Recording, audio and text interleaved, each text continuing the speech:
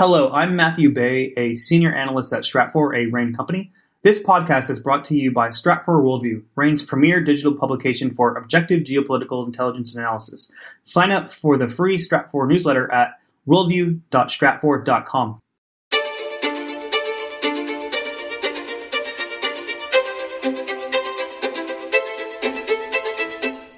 Hello, I'm Ryan Bohl, a senior Middle East and North Africa analyst at RAIN.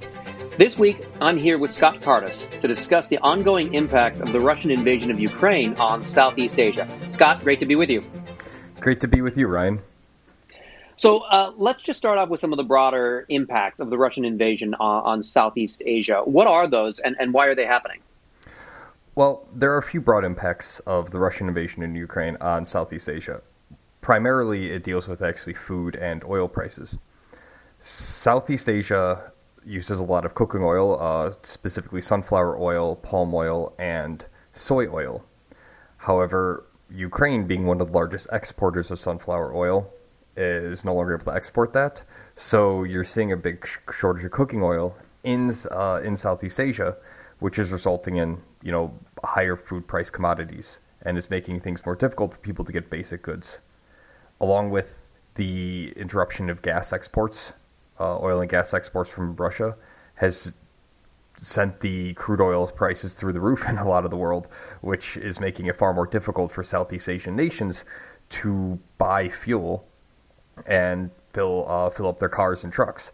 A lot of these Southeast Asian countries rely heavily on subsidies, and the governments are finding it very difficult to fund these subsidies because they can't afford it with the crude oil prices being over $100 a barrel.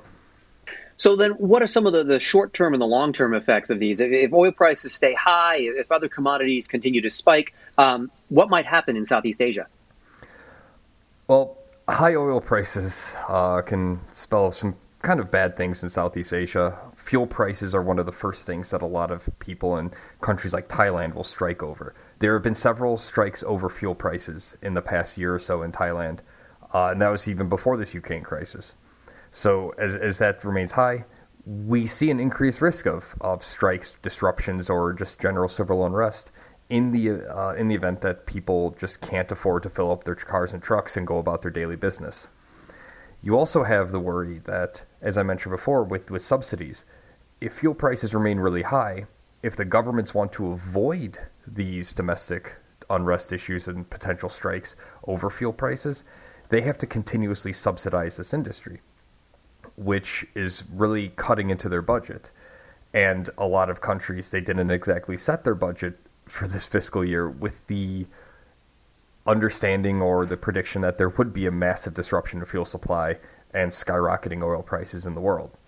So the countries are faced with a few options, one of which is to try to get loans or some other external financing to help alleviate this burden, and that's kind of unlikely.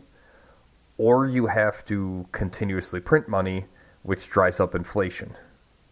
And what we see a lot of countries doing is they're just kind of printing money, driving up inflation, especially when it comes to petrol prices and diesel prices. For other commodities, such as palm oil, which is very heavily used in cooking, which I mentioned before, countries are doing similar things. They're having to subsidize these very basic consumer goods to ensure that the average citizen is able to continuously buy them without going broke or just being unable to afford these basic goods. However, these subsidies, like I mentioned, they can't last forever, unfortunately. There's long-term economic impacts from this. Inflation's one of them. The other one is you start to run into rent-seeking issues with certain industries or companies potentially going forward saying, oh, well, these government subsidies are really good. We would like to keep these going in the future. Let's continue to lobby for this, which, again, impacts government budgets, especially in Southeast Asia, where the countries are struggling with economic development and economic recovery following COVID. So then what does this mean for Southeast Asia going forward? Will it impact stability, or is this just something economic? Could they face domestic unrest? And if some countries have problems paying their bills, could they be needing to look to the international community for aid? And might that aid be a vehicle for foreign influence? Yeah, to address the first point, I mentioned that there is the increased risk for protest. The longer this goes on, the higher that risk becomes. Because, again, the longer this goes on, the more this strains budgets. For example, Thailand, they fund a lot of these subsidies through kind of a special oil fund, and that money's running out. Malaysia, they had to double their subsidy budget, which is, it's not a small feat to suddenly double a budget of, find like, let's say $5 billion, I think it was off the top of my head, to find that money in the budget and then not take it from somewhere else that might need this money. And you're running into issues as we go forward. Oh, well, if these subsidies are cutting up so much of the budget, what is getting cut out? Is it education? Is it defense? Is it housing or infrastructure development or anything else? Are taxes going to have to be raised to make up for these budget deficits? So definitely there will be a higher risk of domestic unrest going forward as these continue. And you mentioned the foreign aid. Unfortunately, I don't see many vehicles of foreign aid coming into Southeast Asia regarding fuel prices. The IMF, the World Bank, or other private investors, or even kind of guardian angels willing to just kind of bequeath millions of dollars, they don't really exist.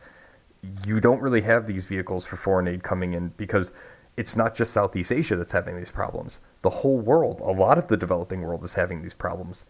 And they're facing, it's almost the same story, just different place. High fuel prices are really cutting into the basic consumer goods and the economic development of a country.